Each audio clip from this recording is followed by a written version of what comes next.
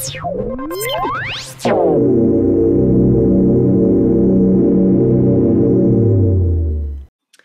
right, happy Friday, everyone. Today is September 9th, and this is episode 23 on all things DOCSIS. I'm Brady Volp, founder of the Volp firm and Nimble This. Today, we have a fantastic episode for you on PNM 3.0, 2016 advances in technology and what to expect coming in 2017. But first, let me introduce our panelists for today's show. With us, we have the diviner of DOCSIS, John Downey, CMTS, technical leader at Cisco Systems. John, great to have you with us today. It's good to be back, as usual. Yes, and you have fantastic audio as always. Also with us, for the first time on the show, we have the Ayatollah of rock and rolla for proactive network maintenance, the one and only Larry Wilcott, Comcast Fellow in Operations Technology. Larry, so good to have you with us today. What an introduction. The is it rock and rolla, Ayatollah? Ayatollah of rock and rolla. I love you. John, I love it. Okay, that's great. So it's great to be here. I've been a big fan of you guys for a long time. Obviously, my heart and soul is in this PNM stuff, a cable junkie from the get-go, and it's an honor to be here. I'm really excited to have some fun with you guys and talk about this great stuff. Yeah, so fantastic. So we're obviously, this discussion topic today is going to be around proactive network maintenance, aka PNM. I would like to start and open up the discussion just to kind of talk about how far we've come from the early days of PNM, from where we were just looking at pre-equalization values from the cable modem itself to now where we are today, where we have full band capture, where we're looking at downstream spectrum, we're doing upstream spectrum analysis, we're looking at intermittent modem capabilities to find noise. So, I mean, we're almost changing the term of PNM to, maybe some new name like PNM Plus or Advanced PM, because we're doing so much more with PNM. And I think we're getting just so many more capabilities. And so this is some of the things I want us to cover in today's meeting. Do you guys agree? Absolutely. Great stuff, Brady. John? Good? Yeah. All right. So, Larry, maybe we can start with you. I know you're doing some pretty good, cool things and stuff. Is there any particular item you want to open up with? Yeah, actually, it's funny. You look at the board behind me here. I'm actually squatting in a conference room at Cable Lab. So all that cool formulas and jazz back there is not mine. I can't take credit for it, but it's like the perfect scenario for doing this kind of thing with you guys, and so appropriate. That looks like a 3.1 OFM. But let's roll back into the PNM time machine to 2000. No, let's go to 1999. And just for a quick history lesson on this stuff, adaptive equalization coefficients are where this all started. Can you see an echo tunnel between the cable modem and the CMTS on the transmission line? And then what, right? And that's where this whole thing started in 99 with DOCSIS 1.1. And I remember distinctly when this came out, kind of looking at it, had no idea what it really meant, which was funny. And then I kind of shook my head. And the problem with PNM or with adaptive equalization at the time was they used this 8-tap equalization structure. And the resolution was horrible. And that was really the first technical constraint. And then really more so the problem with it was the early implementations of equalization were just really bad. We turned it on and customers wouldn't come online, and just lots of bad stuff happened. And equalization just started off with a bad name, and it took years to overcome the stigma that was created by the early implementations. And here we are today. If you look at, number one, just equalization as a concept, we can't function 64 QAM reliably without it. And if you look at the pre and post constellation and MER that we see today, in many, many areas of our network, it's a must. We just couldn't do what we can do, deliver the quality and amount of service that we do without it. And the evolution from 1999 till today and all of the folly in between in terms of industry adoption and operational adoption and learning and evolution is remarkable. And I remember very fondly when I first saw how this could be operationalized in 2007 when I was visited by Alberto Campos and Eduardo Cardona. They came and visited and showed me the spreadsheet. Brady, have you ever seen Alberto's spreadsheet? I don't know that I saw one that he had on PNM. I did see Alberto's early presentations at Cable Tech Expo on PNM. And I think it was a similar thing, as you said, where I had no idea what he was talking about.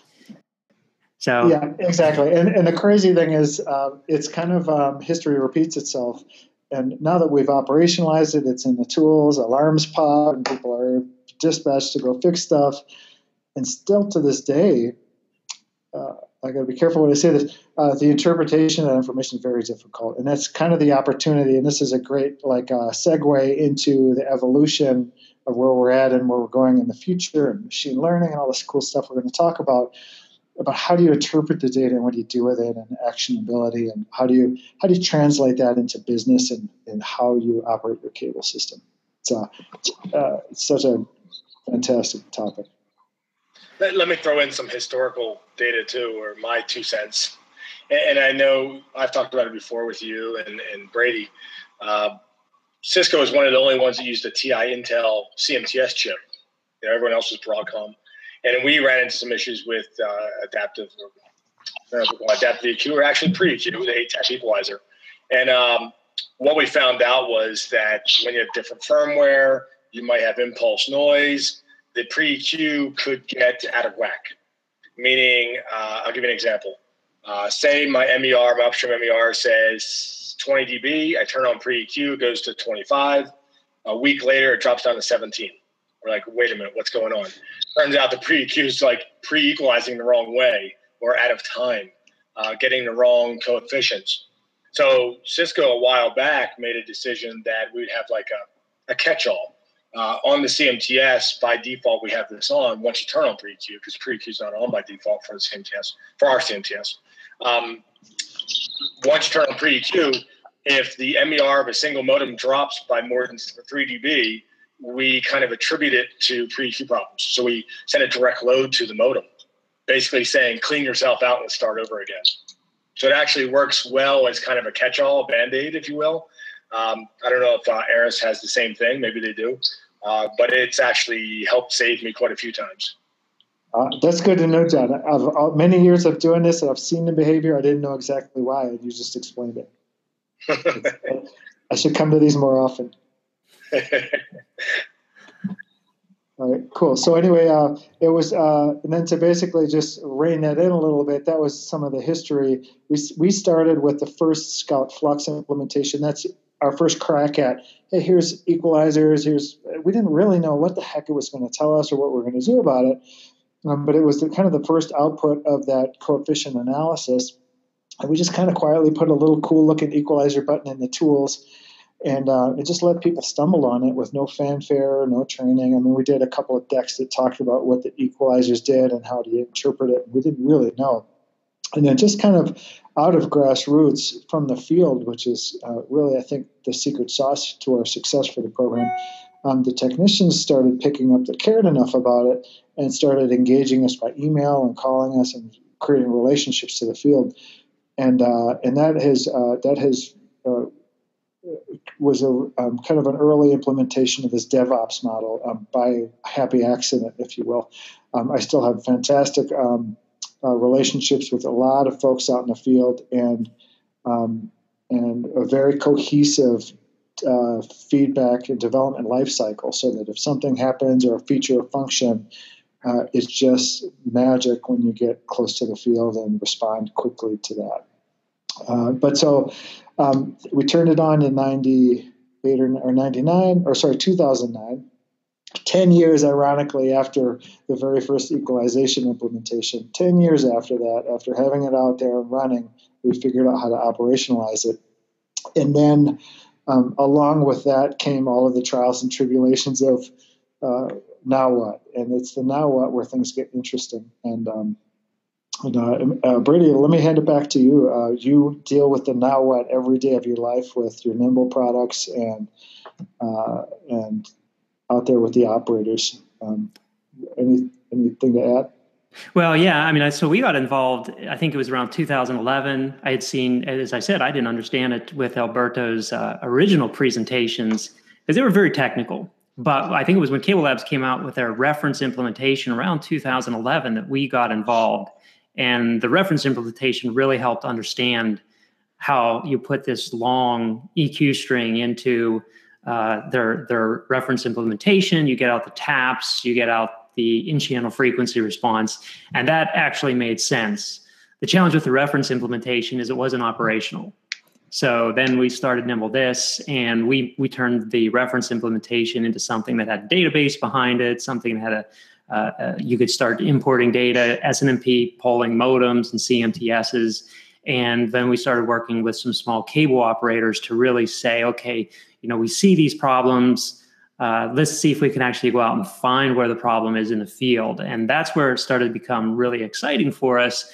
But the challenge then it became after that was there were so many modems that were sort of non-compliant, where we would pull the modem and we would get back and Larry, I think you coined the term, a bunk equalizer string. And I really like that. So you kind of had to build up this library over time of, if this modem, then that. So you can start dispelling it. You got to start training cable operators that, how to turn on pre-EQ, how to put the CMTS into TDMA mode, because if it's in TDMA mode only, the modems are operating as a DOCSIS 1.1 modem. They're not taking advantage of their 2.0 or 3.0 capabilities. So there was, both a learning curve for us as a commercial PNM provider and also the cable operators, as some of the things that they were doing weren't taking full advantage of the pre-equalization in the cable modem. So, it's one thing to just understand the fundamental technologies of pre-equalization. Then it's another thing to understand the limitations, because none of this was part of the DOCSIS specification. So there were so many issues in cable modems not fully supporting it that we later fixed. I think you guys drove a lot of this in fixing issues in the firmware and the modems and CMTSs, and us also working with vendors, and then also training cable operators on how to optimize their systems at taking advantage of this. And again, this is still classic PNM. So it was really exciting then also to say now in the DOCSIS 3.1 spec, all this is going to be standard. So huge learning curve for both us and operators. And as you said, getting this operationalized within cable operators. So it's cable operators really, really understand how to be reactive. When a modem's offline, we know we got to fix that right away. But it's completely different to say be proactive, where we'd really like not to have the cable modems go offline. We'd like to fix these before the subscriber is impacted. So that's a big shift within organizations, and getting there takes a lot of work internally, working with operators. Yep, absolutely. John, talk a little bit about your early introduction to PNM and equalization, using them and what was your reaction at the time? I was going to add on to Brady's PNM, reactive RNM. Everyone does RNM, reactive network maintenance.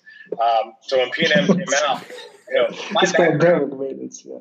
In the cable industry was Secor Electronics, and then I went to WaveTech, and so I had a lot of background in upstream, downstream sweeping, and we used to do this way back in the day. We called it basically FDR, frequency domain reflectometry. Basically, you're doing an upstream sweep with really tight granularity on your sweep points, avoiding overlapping with actual channels. But if I made my sweep points tight enough, I could get better granularity in my sweep response. And looking at an upstream sweep trace, I could see standing waves. I could use the well-known formula, 492 times velocity propagation divided by the delta in the frequency standing wave, and find out the distance to the fault. So I was well aware of troubleshooting that way. But now that we have so many modems in the field doing this already, we could utilize and exploit that functionality, right? So the more modems we have, the more test equipment, the more visibility we have out in the field.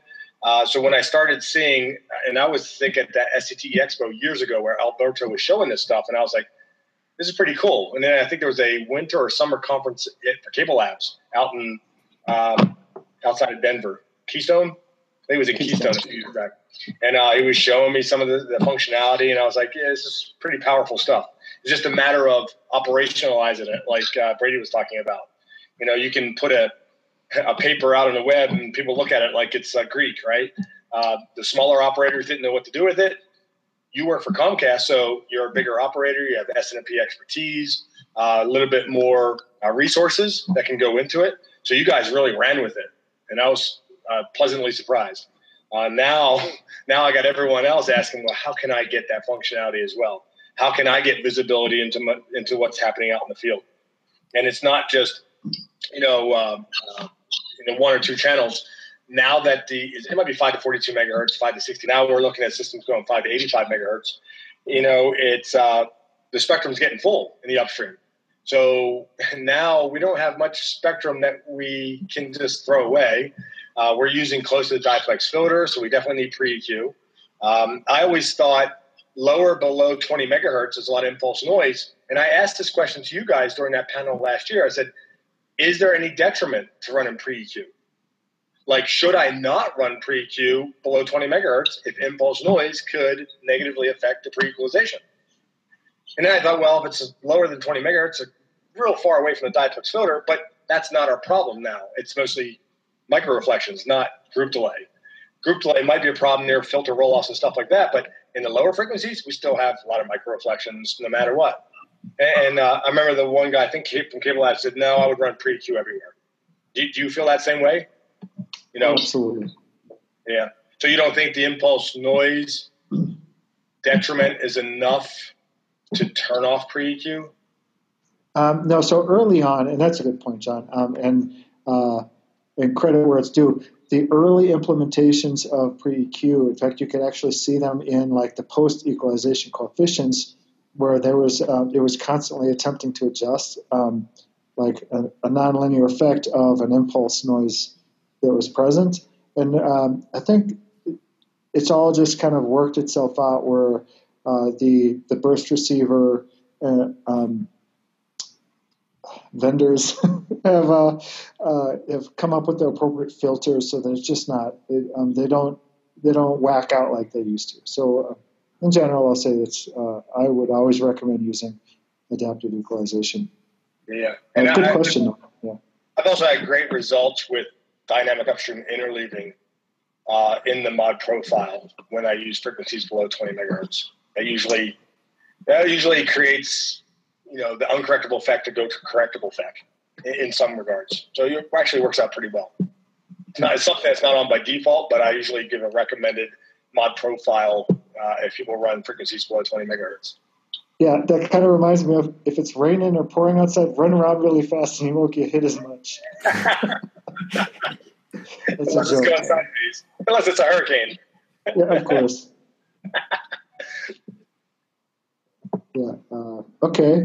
So great segue, and I think your comment about how your early days of doing return sweeps and kind of evolved and connected the dots when we were able to use CPE to effectively do return sweeps for us, and that really changed the game for return setups and return sweeps, in my opinion. It certainly did in my world, and I can't remember the last time I've heard of anybody having to do a return sweep anymore, just to be honest with you. Now, is that in both the forward and the return, Larry? Or because the return sweep is something that I think is really going away. Yeah. Forward sweep still happens a lot. Oh, absolutely, yes. But the point was, that with the intelligence of the CPE and the ubiquitous deployment of all this stuff, I mean, why would you drive around doing things that your CPE can tell you? That's kind of the segue into the next part of the conversation. Yeah, that came up with a local SCT I was at, and I said, with full bandwidth capture on the downstream, and we can use that term, right? FBC, full bandwidth capture. It's not copyrighted. We're good. I remember that someone was saying generically we're going to call it wideband capture or something. I don't know. And I felt like with so much spectrum being used in the downstream with full bandwidth capture, you almost have a downstream sweep everywhere.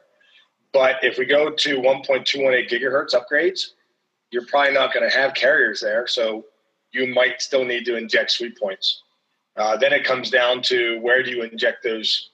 Where do you put the equipment to inject? I mean, Brady and I have talked about this. When we go eventually to remote PHY, now it's all digital out to the node, so you have to inject the sweep points at the node somehow.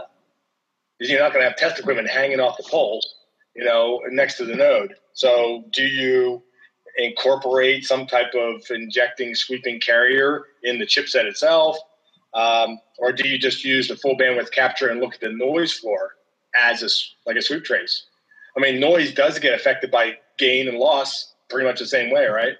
So if you normalize, great point.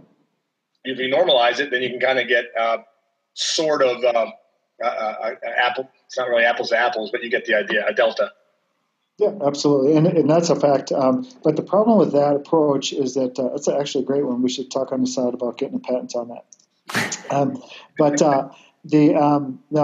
The problem with that is the filter response across the entire spectrum. It's very difficult to get a flat filter response across the entire spectrum all the way out to 1.2 gig or whatever.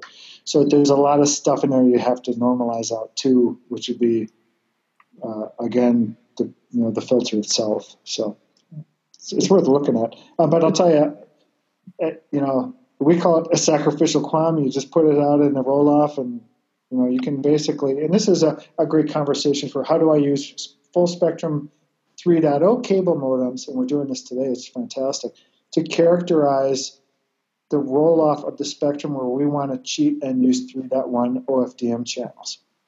If I'm going to put a 96 megahertz wide, OFDM channel in there, what does it look like before I even deploy it? Of course, you should test the frequency you plan to use with the type of signal you plan to run.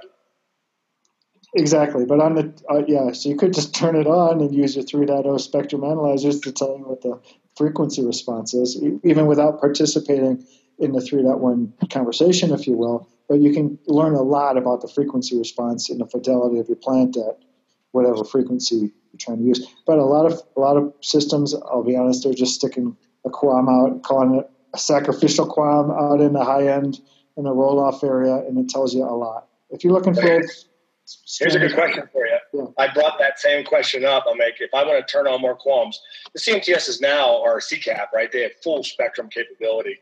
So do I turn on more RF? Do I turn on more RF? Is that your phone or something else's? Sorry, that was me. So if I turn on more RF, can I do it without being charged a license? So think about that one. That's probably higher above your pay grade. I don't know. But I said the same thing to my own guys. I'm like, I should be, as an RF guy, I should be able to turn on RF that doesn't carry any content and not have to pay a license to turn it on. Because I might want to just use it as a test signal. Interesting. You didn't hear that from me, and this is not being recorded, right? Just to the whole world. Just to the whole world. That's. I play the devil's advocate. We'll ask everyone to keep it quiet. Okay. So my official response is no comment. No, to me, but that makes assumptions about your environment, right? You could still be running an old CMTS. You could have a combiner in there. You could have a QAM, edge QAM. If you could pull a Tom Williams and run a rubidium stabilized, tone out there. No, you obviously could inject pretty much anything you wanted. Exactly. Generator, It could just be a CW from an analog generator, which doesn't cost you a QAM license. Exactly. But that's no fun. It's fun to see QAM. Yes, that looks much better. No, but or an OFDM channel all the way out to 1.218 gig. Yeah, that's money, and we do that here. We'll run, stand up an OFDM channel wherever it is you're running it, and use our DOCSIS population of spectrum analyzers, which right now is just tipped 50% of every DOCSIS device on Comcast footprint has a spectrum analyzer minimum 1 gig of spectrum visibility to it. And so the cool thing about this, and I'll go geeky on you guys, you know what Nyquist theorem is all about. You can instruct the FFT parameters on the spectrum capture engine to hit that thing at exactly the right place at 25 kilohertz resolution bandwidth, and you can sample the OFDM subcarriers with excruciating detail and accuracy. So, if there's a roll-off in there, you can literally see the pilots, you can see the PLCs, you can discern a lot about the performance before you even deploy a single 3.1 cable modem. So there's a lot of intrinsic value in your existing population. Yeah.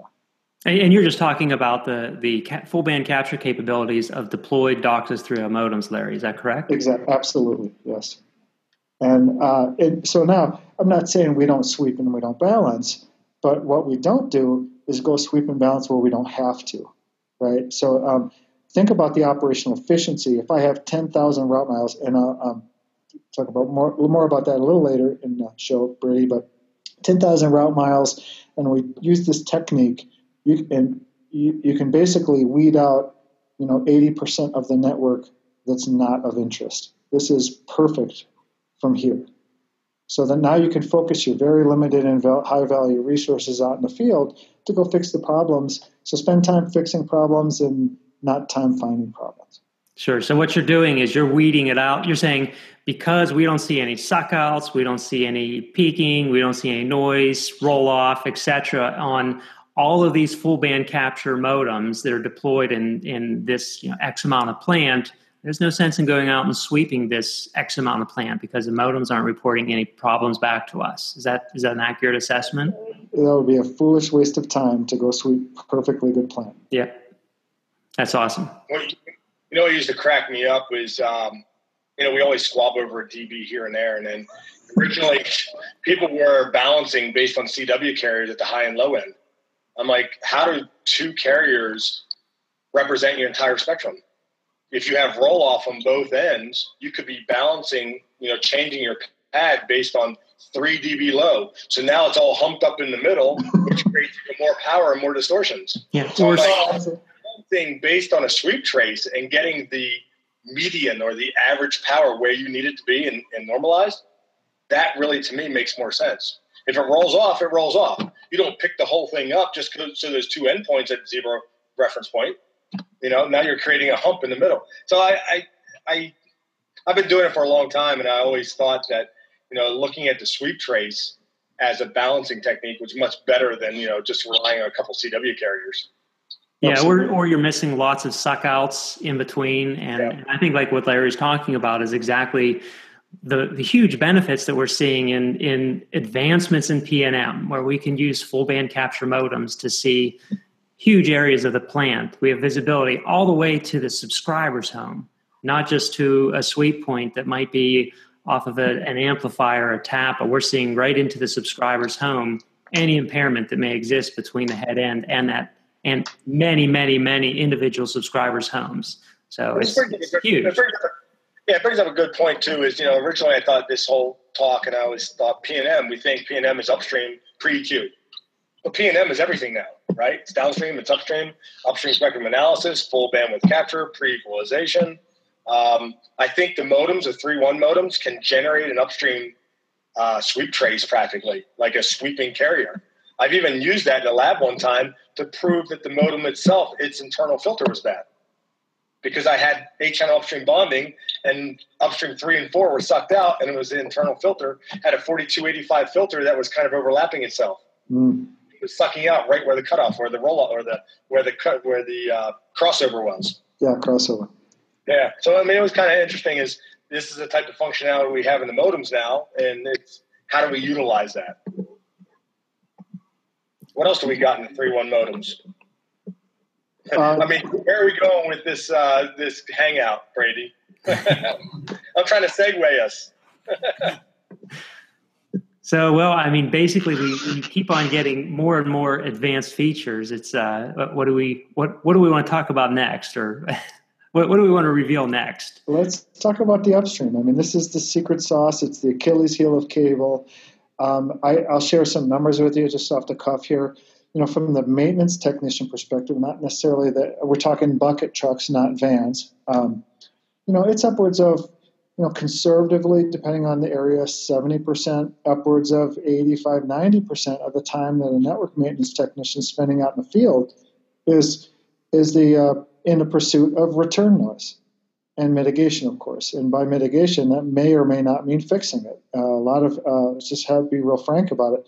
A lot of times we can't get access. Maintenance tech may not have, fulfillment tech. A maintenance tech might not want to go into a house. House is most of where the ingress comes from. that is the Achilles heel of cable, and there's a lot of inertia on that, and how we chase it and what we do about it is evolving quickly. So let's shift gears to upstream in general. Okay. So I think we're doing a lot of things with upstream. We do upstream spectrum analysis. We use the CMTS to do that. We've just pushed through a new ECO, a Cable Labs, that's part of the DOCSIS 3.1 specification that will allow us to have a standard MIB for all CMTSs to do triggered upstream spectrum analysis with all DOCSIS 3.1 CMTSs. So that's nice. It gives us everyone has a common MIB, a common software development platform for across all CMTSs. Now there will be some time before vendors can implement this. So there's some excitement there. We'll have that capability in it. And what's that? I assume remote PHY as well. So that is a really, really good point to bring up, John, is, it's one thing to have a head end where all signals are culminating at, and you can put whatever type of equipment you want. But when you talk about a remote PHY, where you have, and if you don't have an understanding of a remote PHY, you basically are taking the RF portion and the back portion of your CMTS and putting it out in a node, right? And you're taking your RF signals at that node, at the fiber node, you're converting them from RF back to data and then transporting that data optically, no longer as analog, but as true digital data back to your CMTS core. So at this point, if you want to do any return path analysis of where's my noise coming from, it has to be done at that fiber node. So now, like to your point earlier, John, we can't be hanging a bunch of test equipment off of a fiber node. We have to be communicating. You're going to put a path track out there. Yeah, it's going to be, it's an expensive place to put it. So now we want to be able to communicate with that remote PHY. If we know we have a noise problem out there, maybe we have some really high uncorrectable code word errors and we believe we have noise ingress, we want to be able to communicate with that remote PHY, either SNMP or IPDR or maybe some other communication method, and say, if my return is 5 to 42, 5 to 85, or even 5 to 200 megahertz, where's the noise at? What type of noise is it? Is it impulse noise? Is it HPNA? Is it some other type of noise? I want to be able to see it, just like using a regular spectrum analyzer or return path monitoring system. And that's what this basically new ECO that went through gives us the ability to do, to monitor that remote PHY without having to hang heavy and expensive test equipment on with a fiber node itself. So this is awesome capability. I mean, it's good to hear, but I have experience with the CMTS spectrum analysis, and I told people it's never meant to replace a real spectrum analyzer because of the how quickly it could capture, say, impulse noise. Because with the spectrum analysis, it was SNMP based. So how quickly are you getting SNMP responses? So getting that SNMP and how quickly is it? What is the resolution bandwidth, the video bandwidth? I couldn't do zero span mode. So I don't know if this ECO addresses how quickly it can capture. Can it really capture impulse noise? That's my point. I never could really capture impulse noise before. Yeah. If you're lucky. Hey, go ahead, Larry. If full fairness and disclosure, John, can you talk just a minute on your early involvement with, I believe it was the CBR, or no, sorry, what was the tool? CBT, yes. Yeah, Cisco Broadband Troubleshooter. So basically it was Cisco proprietary MIB, but we've given it out to a lot of people. Thank you, it really was, the information from the Broadcom or TI Intel upstream chip, and then making a GUI to pull that information. And I've even, to get a faster response, I could set my SNMP to 0, polling 0, meaning do SNMP as fast as I could. But it was still an FFT. It was still grabbing the information, and it was great for seeing the spectrum. It was great for tagging a specific MAC address And because the CMTS does all the timing, you could also say, show me the upstream with no bursts. So that was a great functionality because, PathTrack couldn't do that. PathTrack had no idea about timing of mini slots, but the CMTS does. So you could say, show me the ingress under the carrier. I've even used the CBT to say, let me show you the upstream port with no traffic. And if I saw traffic, then I knew it was bad timing, or it was actually upstream that was meant for a different port and poor isolation in the head end bleeding over to the wrong port. So I was able to kind of make some, deductions from seeing and knowing how it worked. But I was never able to capture impulse noise. Maybe it would once in a while. And the one thing I was always asking for that I never could do, and maybe Brady can mention if we are going to do this, I don't know if the chipsets will do this, I want to go below 5 megahertz. I need to see AM radio noise that's causing laser clipping. So I want to go down to 0 or 0.5 or 500 kilohertz or something like that, and then all the way up to, say, 85 now. I mean, we can do up to 85 now. And even on the chipsets we have installing now, we'll go to 204 megahertz because they're DOCSIS 3.1. So I don't know if that kind of covers what you're after. Absolutely. No, so it's a great history about, and here's kind of segue to talking about using the CMTS burst receiver to do spectrum analysis. The capability has been there for a long, long time. What year would you say, John, that you started CBT, or was it first came to your attention? Yeah, shit.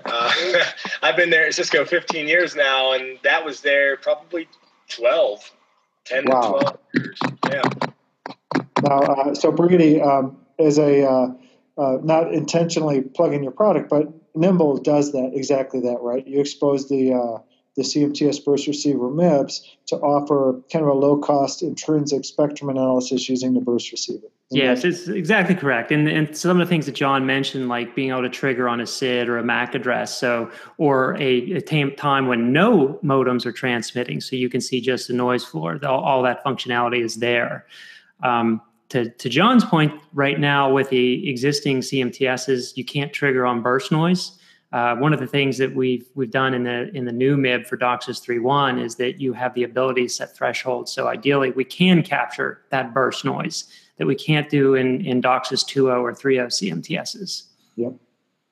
And the reason that I ask is we do this at Comcast too. It's obviously very intriguing to be able to use a burst receiver because then, in particular, that the facilities real estate is really getting into a crunch now that we're kind of going through these architecture migrations and these things. Our head ends are basically golden space now. So rack space is important, and we really like having the CMTS burst receiver's knowledge of mini slot timing for the reasons that you mentioned. It's pretty cool to be able to see under the carrier truly at exactly the moment when there should be nobody transmitting. And so you don't have to do min hold tricks and all this other stuff that we've done over the years, to try and perceive, things about the spectrum. But I'll be honest, that has limitations too. Burst noise is one of them. We have dynamic range problems, and depending on how people set up their CMTSs, what the nominal level of the receive level is set up for, people padding or no padding, and it's just all over the place when you have such a diverse environment at the burst receiver. So, we're having challenges with that too. But very much looking forward to the 3.1 hooks that are coming with. It's just going to be extraordinary, very much game changer from the upstream perspective. One other issue, and this I think is probably segued to the other stuff. What else is out there, Brady? Using the CMTS is fantastic, but that doesn't solve for fiber deep nodes where now we're starting to do pretty heavy combining at the CMTS ports. Instead of having to drive out to one or two nodes basically to isolate the ingress point or the leg of the node, now you got to go out to minimum 4 nodes before you can even begin to troubleshoot out in the field. Right. So I'm going to share just a couple of slides here. We're going to be doing a press release at Cable Tech Expo. So I don't want to go into too many details here on this, but I want to share this because it's some really cool stuff we'll just call this for now P&M remote monitor. So if you see, you guys see what I have on my screen? Got it. Yeah, got it. Awesome. Yeah. So we have this little silver box here, and it's a cable modem, but as you see, it has additional ports on it. And the little cable modem you would put into an amplifier. So one of the port is going to go, this main cable modem port here is going to go into a test point on the amplifier where it can see both downstream and upstream. The other ports are going to be monitoring test points in the amplifier itself. So you can see the upstream and also, more importantly, the downstream. And so this would be that actual device installed in an amplifier. And so again, this is just a cable modem. It's a full band capture cable modem. Port 1 here would be the cable modem port itself.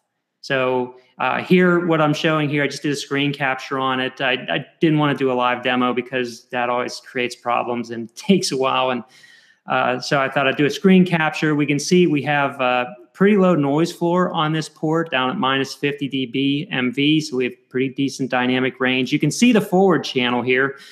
So this goes all the way up to a gig. So to your point, John, we can see, whatever the forward channels are and the return channels. And then we can also see the modem temperature. So this is in degrees Celsius. If you click on it, it turns to degrees Fahrenheit. It's nice to see the basically so this is installed in a fiber node or maybe a trunk amplifier, bridge amplifier. You can monitor the temperature while you're going. And now we want to look at one of the other ports. And, we've been told that there's a bunch of modems out on port 4. So when we look at, the next slide is going to show you the difference between port 1 and port 4 on this amplifier. And we're going to see that the noise floor goes up pretty significantly. Wow. So now this is port 4 on this same exact amplifier. So like to what Larry was saying, normally if we wanted to compare the noise difference on two ports of the same amplifier, you would have to go out and pull the pad on this amplifier back and see what the difference is back at the CMTS. But now if you install this little tiny silver box, it's a very tiny modem. And this modem is powered off the power pack in the amplifier itself. You can just toggle back between port 1 and see, hey, port 1, really low noise floor, no problems. If I could also see the forward pass signals. Port 4, this is why my modems are offline on port 4. We've got a really high noise floor. So how are you plugged in? You're plugged into the test points? Yeah, we're plugged into the test points in an amplifier. Bidirectional on the outside of the diplex motor?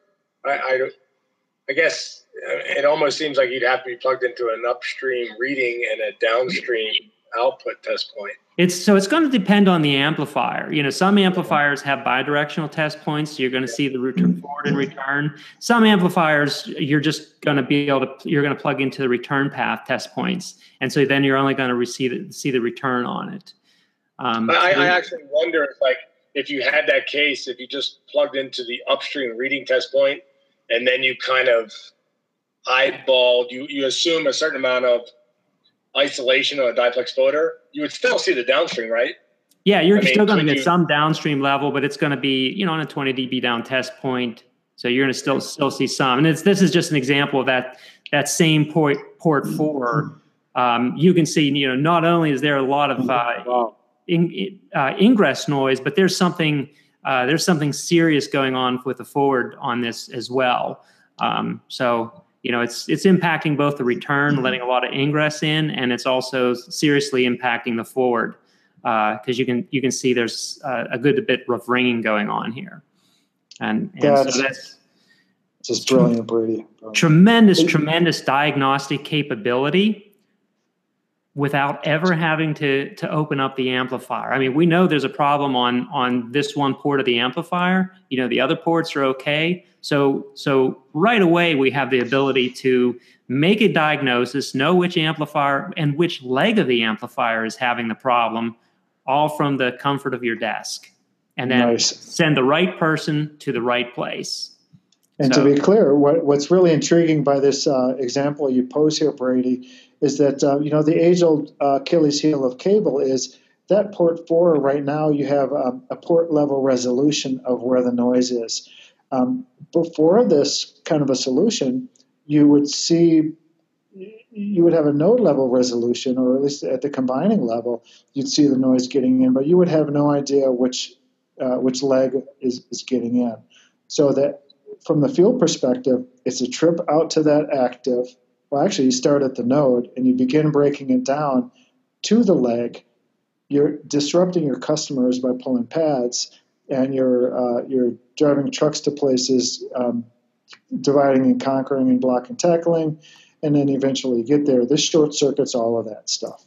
Yeah, so we're super excited. There'll be a press release about it right at Expo. So you'll find us on the show floor demoing this product at Expo. Very exciting. I'll be there. Yeah, I mean, it's interesting because we've tried to push status monitoring forever, and now I think maybe with the technology and lower cascades and the importance of everything and the cable modem and the inexpensive way of doing it, this makes a lot more sense now. Yeah, it's super cheap. It's commodity technology. So, yeah, timing is everything. And it's funny. So I'll be just honest with everybody. I've seen this before. I'm in love with it. It's fantastic. And my understanding is we have seen folks with this thing running as low as 1.5 watts.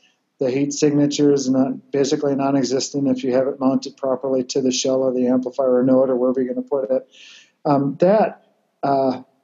The cost is commodity based. It's mind-boggling, but it reminds me of kind of when the iPad took off. Right, the iPad was not the first tablet ever invented. There have been tablets since the 80s, but the technology wasn't right. It took the stars aligning for touch screens and speed and doing away with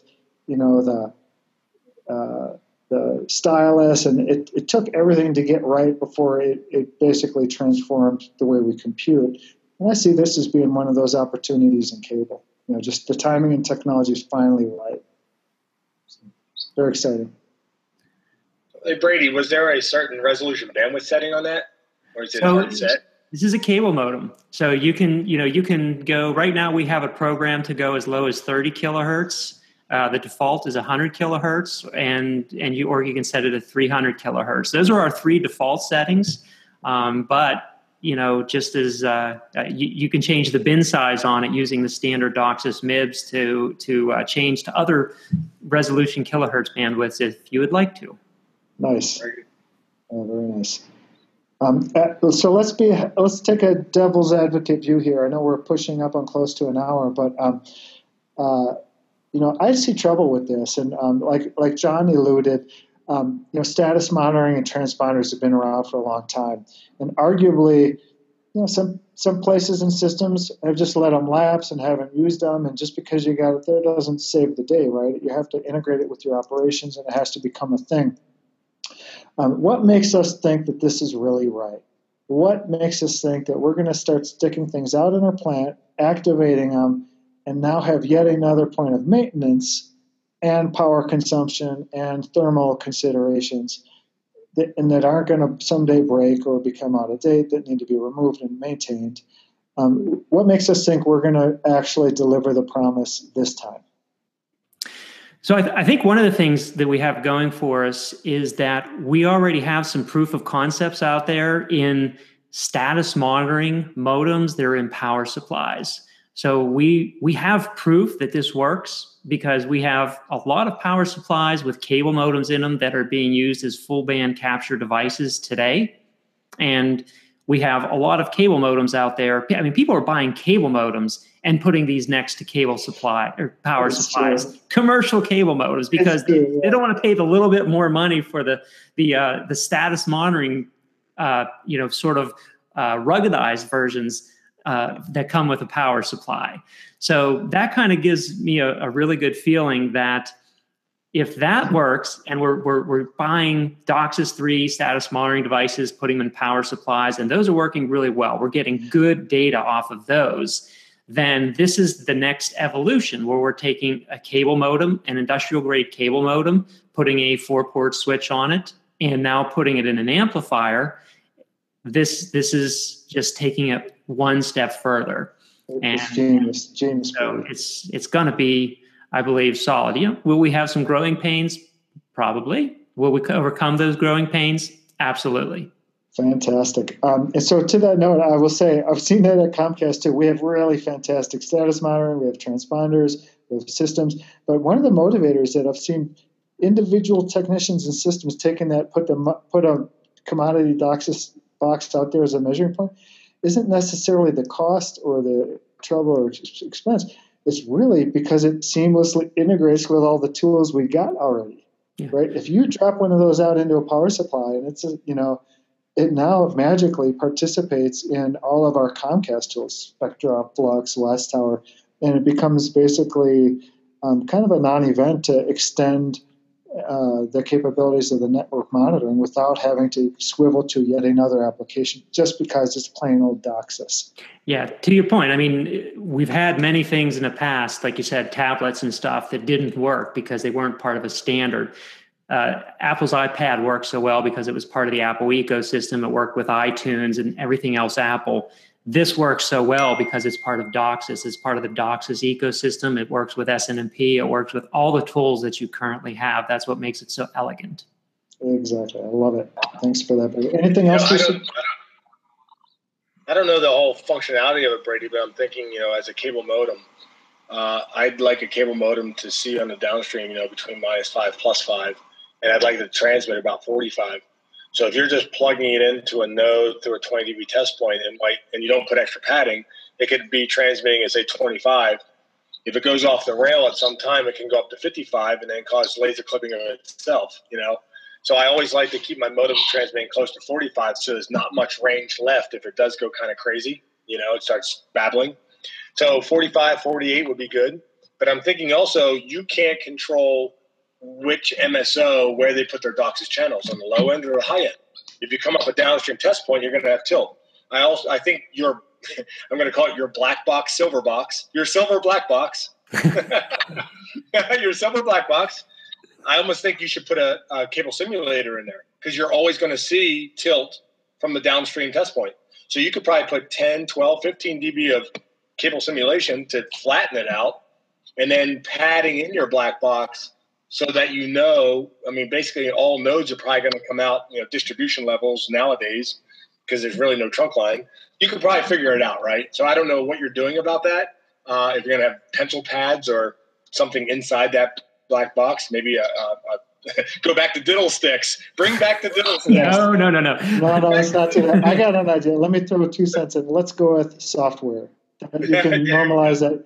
You can untilt with software if that's really a requirement. And too much data is a good thing.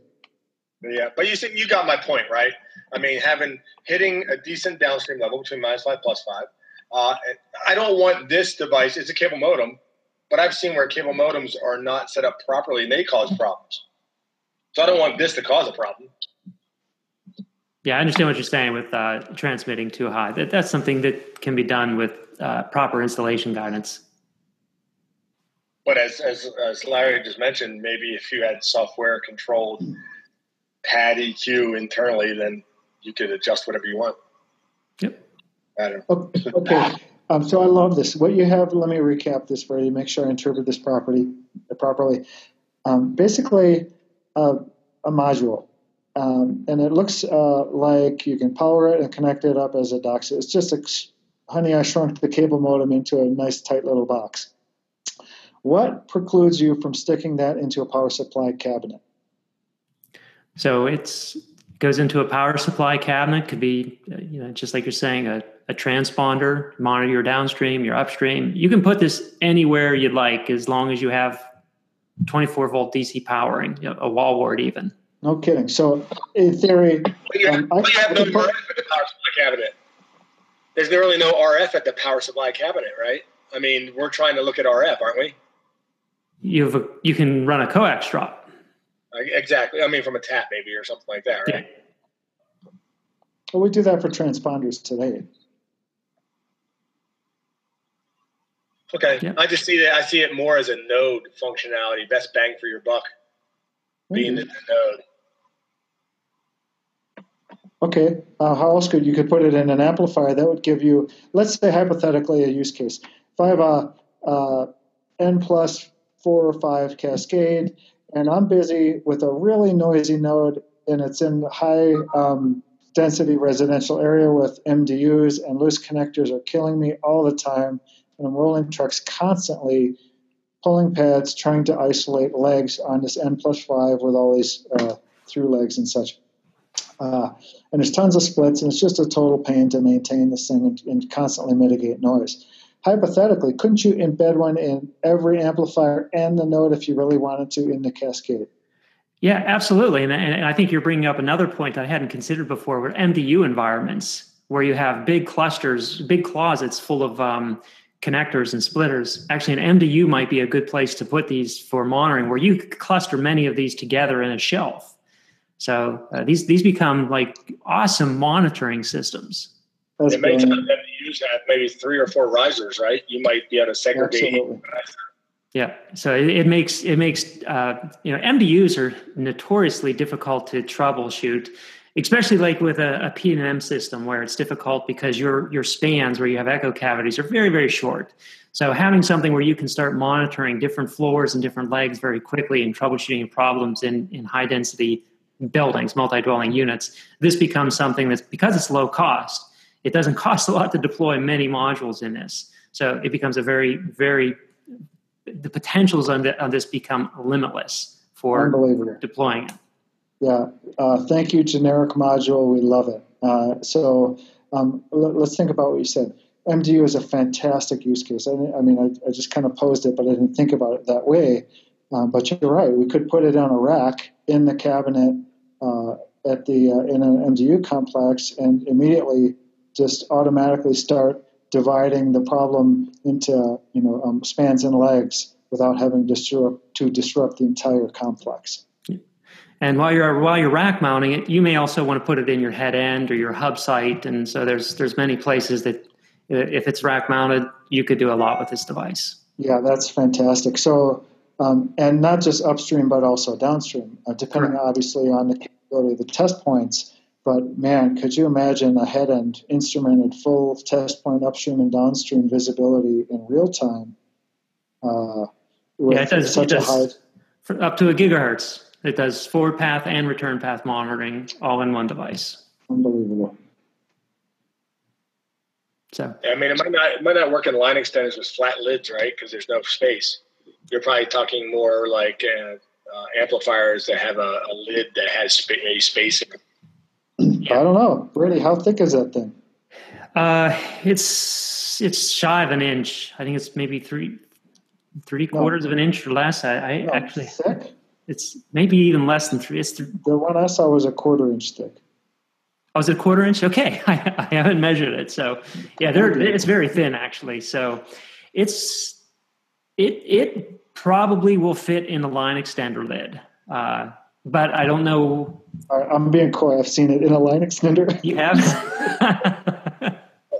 Yeah. I mean, not all line extenders, but some it will work. Yeah. It's pretty cool. Very nice. So as you mentioned, being devil's advocate, you talk about it's rack mount, it has extra test points and all that, but what's going to keep someone saying, well, why would I put this in the head end when I just put a modem in the head end? It's a modem. I have a modem. So why would I put this in? What does it give me that's more so than just a modem? One thing that I noticed about at least 3 of those ports on the RF switch is they're uninhibited by the diplex filter that you do not get from a cable modem. Yeah. That's what I was leading to. Yeah, that's the secret sauce, is you don't have the diplex rejection in the return band. It's also density and power, because you've got multiple ports. You'd have to have multiple modems. You don't have a diplex filter there, and they're very low power. Yes. Now, if you do a head end or a hub site, can it be 110 volt? Can you plug it in with 110 volt? Well, you would have to have a power supply to feed DC to it. Okay. That might be tricky.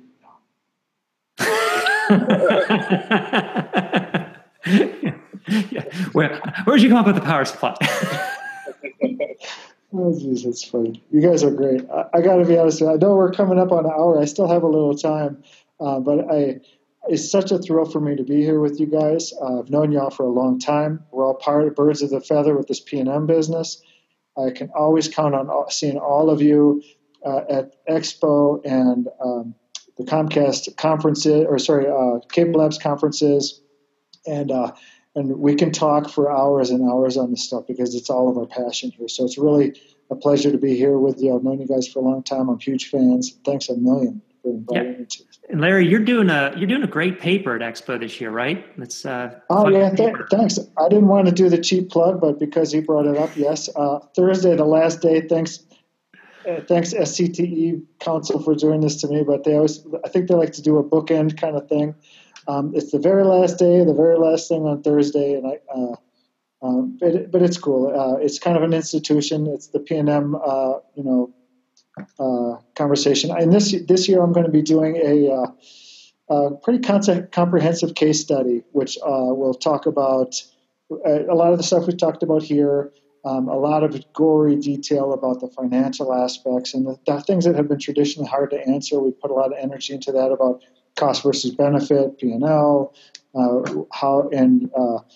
barriers of adoption, and all of these things. So I would encourage anybody to come say hi. If you listen to this podcast, mention it. I'd love to hear that. I know there's thousands of people that do tune in occasionally to your great show, Brady. All right, I recommend everyone catch Larry's show or Larry's presentation at Expo. Stay for the last day. John, I think you and I are both out this year on. We're not presenting, right? What? No, I didn't submit anything. Yeah. So we're taking this one off. So we'll make sure you catch yours, Larry. You just come up on stage with me because you deserve as much credit because you guys are pioneers, and I think. Larry, are you going to cover DOCSIS 3.1 stuff as well for P&M? It's like a couple of pages. There's some great stuff. Another plug for my colleagues at Comcast. Great friend of mine, Rob Thompson, will be going over kind of a very novel, not DOCSIS 3.1 specific, but that's on the first day. So I said bookends. Don't come in late and don't leave early because you're going to miss a session with Rob Thompson on Monday. So don't come in late. Go see Rob and Maurice, and then stay all the way through and come see me. And by all means, anybody out there, we're all friends here. Look me up. I'd love to go have a beer and a pizza with anybody who loves P&M as much as we all do here. It's supposed to be a pretzel and a Philly cheesesteak. Pretty much. All right, guys. Hey, thanks so much for your time. Great information. Have a great weekend. We'll catch you later. Ciao, P&M. Thanks, guys. Thanks a bunch.